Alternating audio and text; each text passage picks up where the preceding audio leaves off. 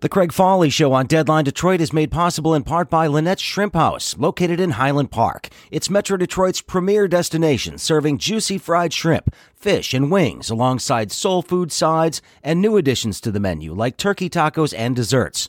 Located at 13548 Woodward in Highland Park, just north of the Davison, Lynette's is open for takeaway, noon to 8 Tuesday and Thursday, noon to 10 p.m. Friday and Saturday, and noon to 5 p.m. on Sunday. Call now, get some Lynette's.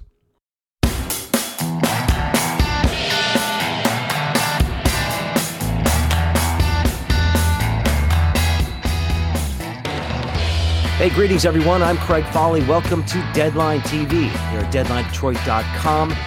Coming up on Saturday, it is the 20th anniversary, of course, of the World Trade Center bombings, 9/11.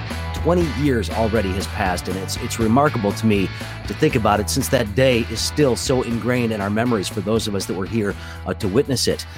I was in Detroit that day. And of course, I was on the air and spent the next 16 hours on the air that day. But my friend Allan Lengel, who is here with us right now, of course, the founder and publisher of Deadline Detroit, was in Washington, D.C. that day. And that was a completely different experience than we had here in Detroit, obviously. But we want to talk a little bit about that day, what we remember about it, and also really about how it has affected so many different aspects of our lives, from the way we plan, the way we travel, to the way our government works. So many things have changed in the last 20 years as a result of 9/11. And, given the tributes that are going to be taking place, of course, all over the place this weekend, we thought it important to get to it today. Allan, welcome. It's always a pleasure. Thanks very much. Thanks for having me. And I mean, like I said, that day, we'll never forget what happened that day. But for those of us that, were dealing with it on the ground, the way that people in Washington were, given that there were targets in Washington, D.C., the Pentagon was hit. There was talk about the Capitol being one of the targets, that, of course, the plane in Shanksville, Pennsylvania was likely that plane. We don't know exactly what was going to happen that day.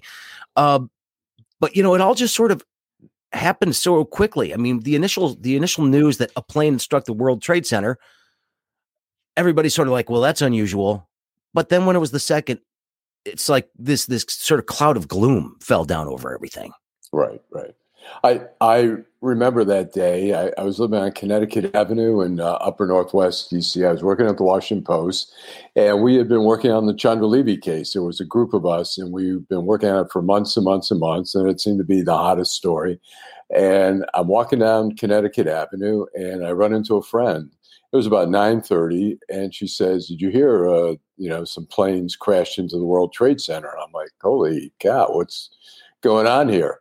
And so, I was a little weirded out, and I went to the Van Ness subway on the Red Line there, and I hopped on the subway. It was about a, maybe 10-minute ride downtown. And by the time I got out at the Farragut North, which was at Connecticut and L Street, downtown, just about 4 blocks from the Washington Post, I ran into my editor, she was a little bit always kind of a panicky person anyways. And she's like, "Oh my God, they're bombing everything. They've hit the State Department," which they had not hit, but she was just picking up all the rumors.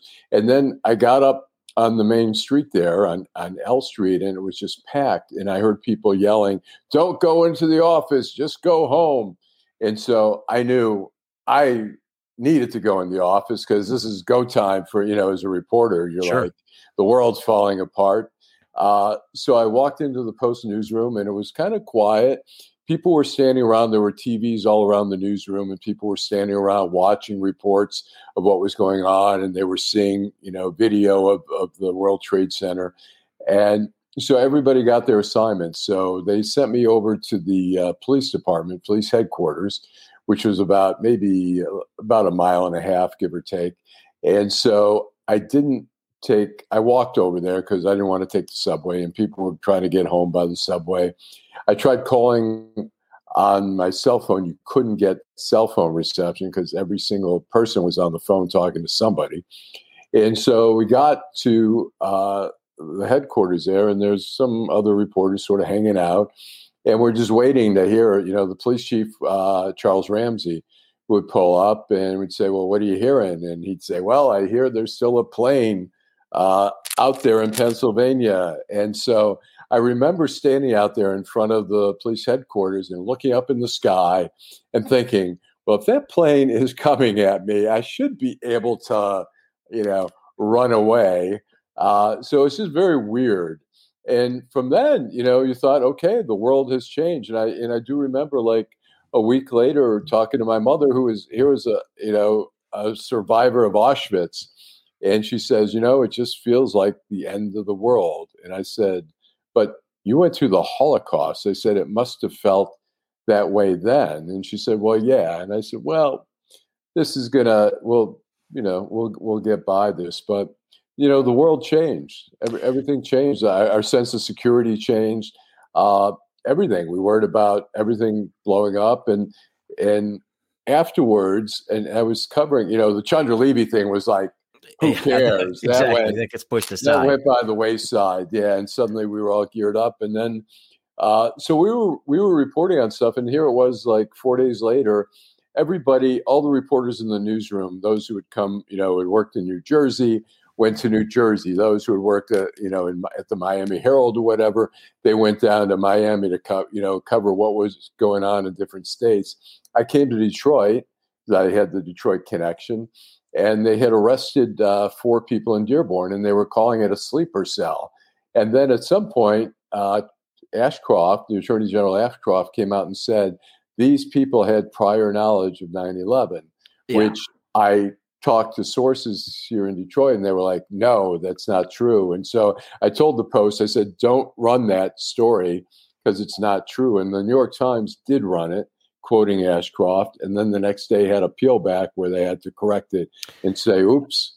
The initial shock, though, of that day and the immediate aftermath of it, I mean, because it was such a horrific event, and I don't think any of us, like I said, will ever forget those images that we saw. And I mean, it took days for us to sort of decompress and realize what the scope of this was, because in those early moments, especially if you're in a place like Washington, you're thinking, is there another attack that's going to be on the way? Is this something else that's going to happen? Are there going to be bombs put out somewhere?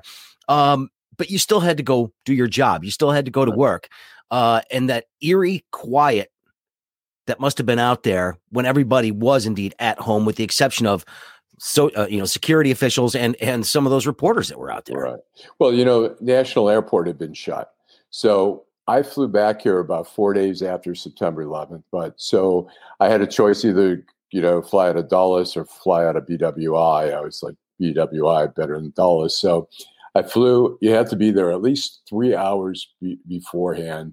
And I remember standing in line at the airport, standing in line for the plane, and there were some military guys who were going to be on the flight.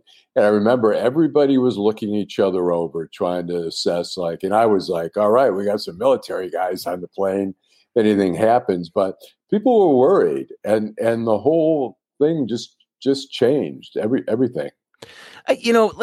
There's the longer term change that we saw, and then there was the short term change. You remember, of course, the arrests of the people in Dearborn as a quote unquote sleeper cell. And I think that overreaction probably took place in a number of places around the country. The mosques were under surveillance in every community that has a decent sized Muslim population. And people were looking at each other funny. Do I know that person? Do I trust that person? And I mean, the level of paranoia that we had to work through was really intense. Well, I'll tell you, it was interesting because I was also covering the FBI and the federal agencies at the time. And what we were seeing, I mean, we had Robert Mueller, who had just been appointed the FBI director. He came in like September the 5th. And here it is, September 11th. He's suddenly dealing with something totally different. And so the high priority obviously became like counterterrorism, counterintelligence. And so the FBI started shifting people from, the violent crime squad, from corruption squads, and they didn't know really how to use all those resources all at once, how to use them effectively. And, they were tracking down they weren't able to discern between what was a good tip and a bad tip. They were just tracking down everything in the beginning. I mean, as they went on, they learned more. And the FBI was also, overall, as an agency here, you have all these new people in counterintelligence and in counterterrorism who know nothing about the Middle East, who know nothing about Islam, about radical Islam. And so there was a high learning curve for the FBI. And at the same time, what we saw is that resources were being wasted because there were just too many people in counterterrorism and counterintelligence, and they didn't know how to use them all. And at the same time, some of those people were mad because they saw the violent crime squads were just being decimated. They saw public corruption was a lower, priority for the Bureau, and people were angry. They saw the Bureau as more. The Bureau has always sort of had these, a million tentacles out there, and they were just being narrowed down. And so there was a lot of tension. And you saw, if you talk to people over time, I mean, Robert Mueller was a very stoic guy. He was not a kidder. As I had one agent once told me, he says, when I went in to talk to Robert Mueller to brief him, I went in nervous and I left nervous. Yeah. He said, when Comey came in, I went in nervous and I left relaxed. So Bob Mueller was a very straight-laced, very, very stoic, kind of uptight guy. And so he had to change the whole character of the FBI. And a lot of agents, they didn't like him. They didn't like the way he was doing things. And so there was a mix. There were a lot of agents who were glad to see him leave at the end. But, he did what he had to do. And, whether it was always the right thing, obviously it couldn't have been always the right thing. But when you look at the reaction to it, though, right, you've got the FBI that, again, is immediately put into motion to make sure that there's no other plots that are getting ready to unfold in the immediate aftermath of this, right? Is this something broader? Are there sleeper cells here? Then it morphs into something completely different. We get the Department of Homeland Security, the creation of this entire new branch of law enforcement, that all of a sudden has really wide and sweeping powers. And are able to overrule things like the FAA in certain situations, and can overrule, the FBI in certain situations and other government agencies in the name of national security. I don't want to suggest that we went overboard with this, but I mean, when you look back at that response, it's been 20 years for us to look at this.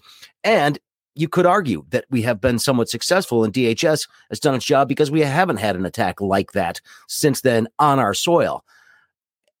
It does seem, though, that we got very, very used to a different level of freedom of association and freedom of movement than we had before. I think after September 11th, people were so scared. So the idea of wiretaps, of, intrusive Patriot Act. All that kind of stuff was a lot of people were like, do whatever you need to do, not realizing, and some people ended up on the no-fly list who shouldn't have been there. We had people detained in Guantanamo without any charges as, enemy combatants. We had to ask ourselves, is this America? Is this the America we want?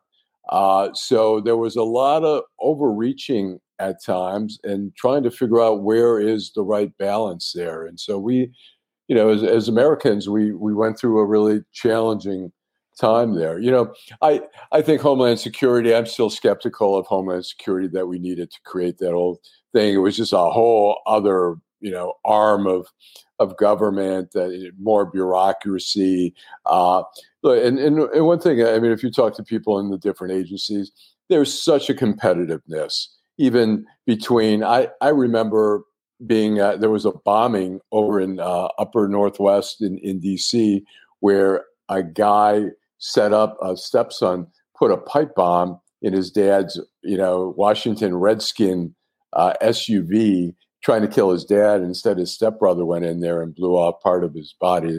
He survived. But when the first explosion happened, it was in a parking structure. The ATF came out there and the FBI came out there, and ATF is responsible for explosives.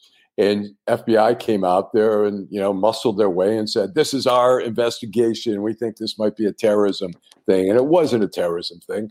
But I saw that all the time, the ATF and FBI just constantly battling. And so here it is, you create a new agency with more of all of that. And it's just, I'm not sure it was a good thing. But I mean, and if you look at this, I mean, though, we weren't limited to just the United States when it comes to this level of enforcement. Obviously, we used 9/11 as the impetus for going into Afghanistan to, quote unquote, start the war on terror.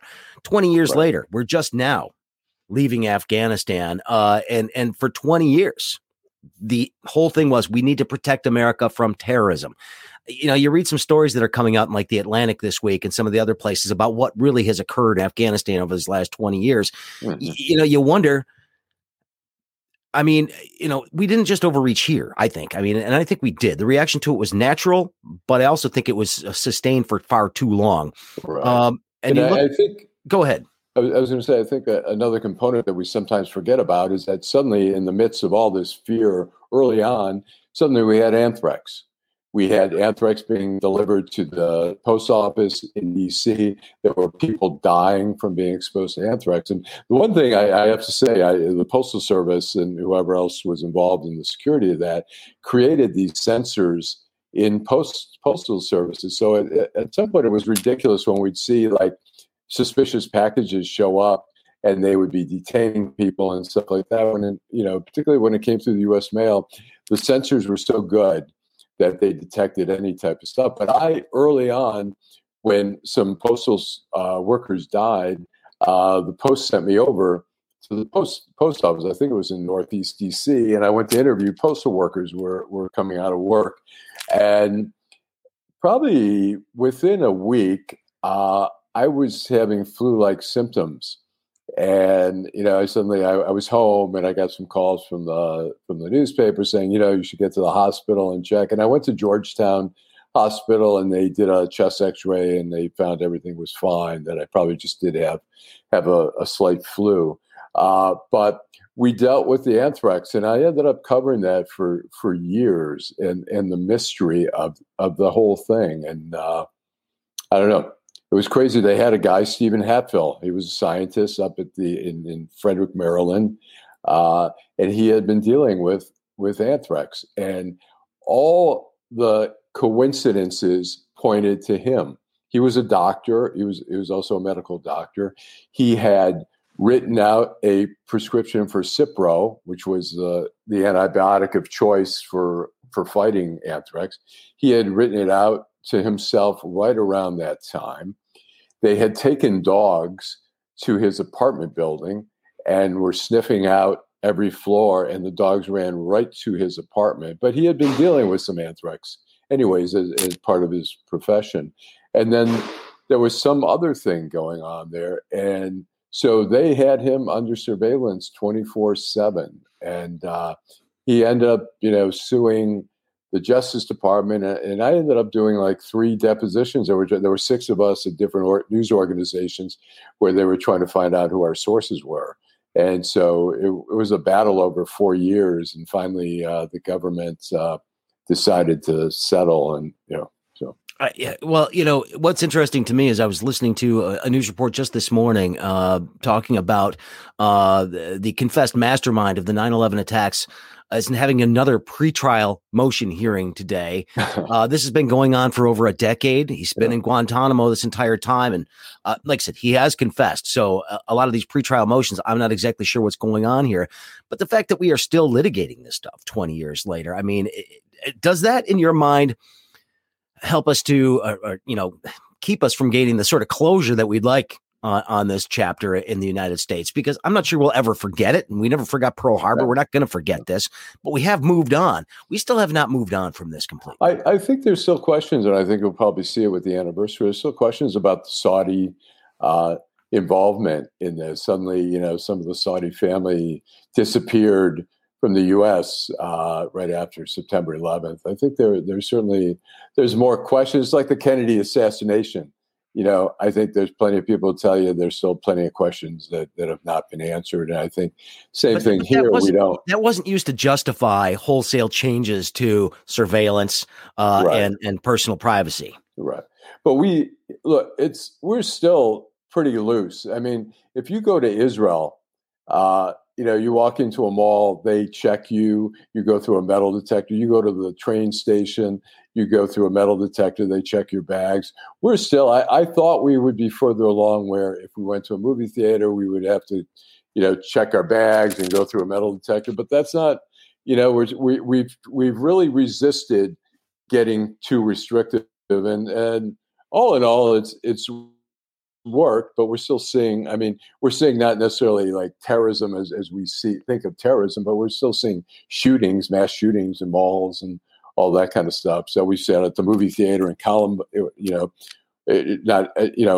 I can't remember what city it was, but in Colorado where there was a shooting was it? Oh, Aurora. Aurora, that was it. So we're still seeing that. We've still resisted it, where Israel is just all in.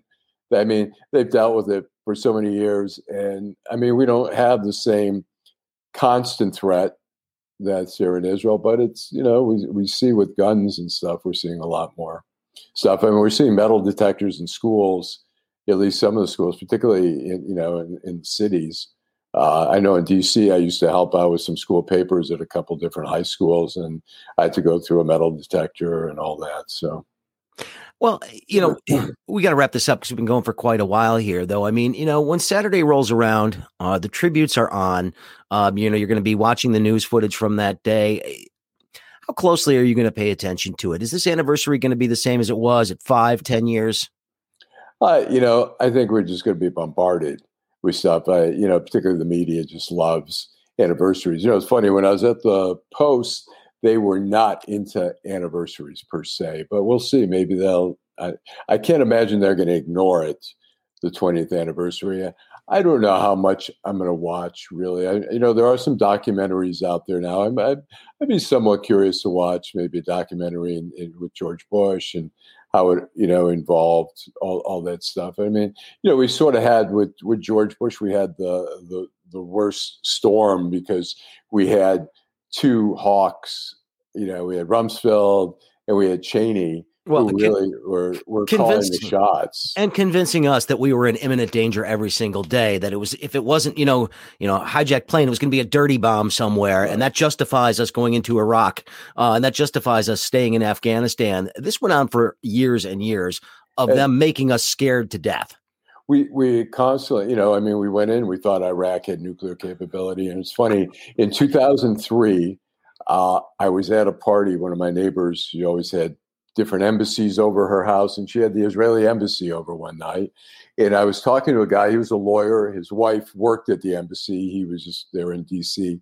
And so I said to him, it was right before we invaded Iraq in 2003. And I said, well, what do you think? I said, and he goes, Israel, he goes, we're not worried about Iraq. He goes, we don't think they have nuclear capability. He goes, they're secular. We don't think they have nuclear capability. He says, we're worried about Iran. They're religious zealots. We think they do have nuclear capability. That's who we're worried about. And, I told the Post about that the next day. I went to the foreign desk and passed it on. But I don't think the coverage was very, accurate. We had a guy, Chalabi, from Iraq, who had duped the U.S. into, invading again. And, well, I think that does point out some problems with the media, though, in times of rallying around the flag.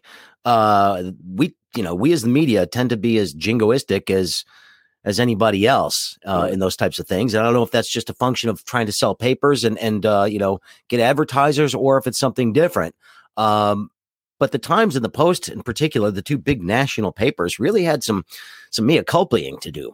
Well, Judith Miller at the New York Times had basically told the military guys, like, you better keep looking or I'm going to write, and, threatening them. And she just really beat the drum. And she had this guy, Chalabi, whispering in her ear, and their coverage was criminal.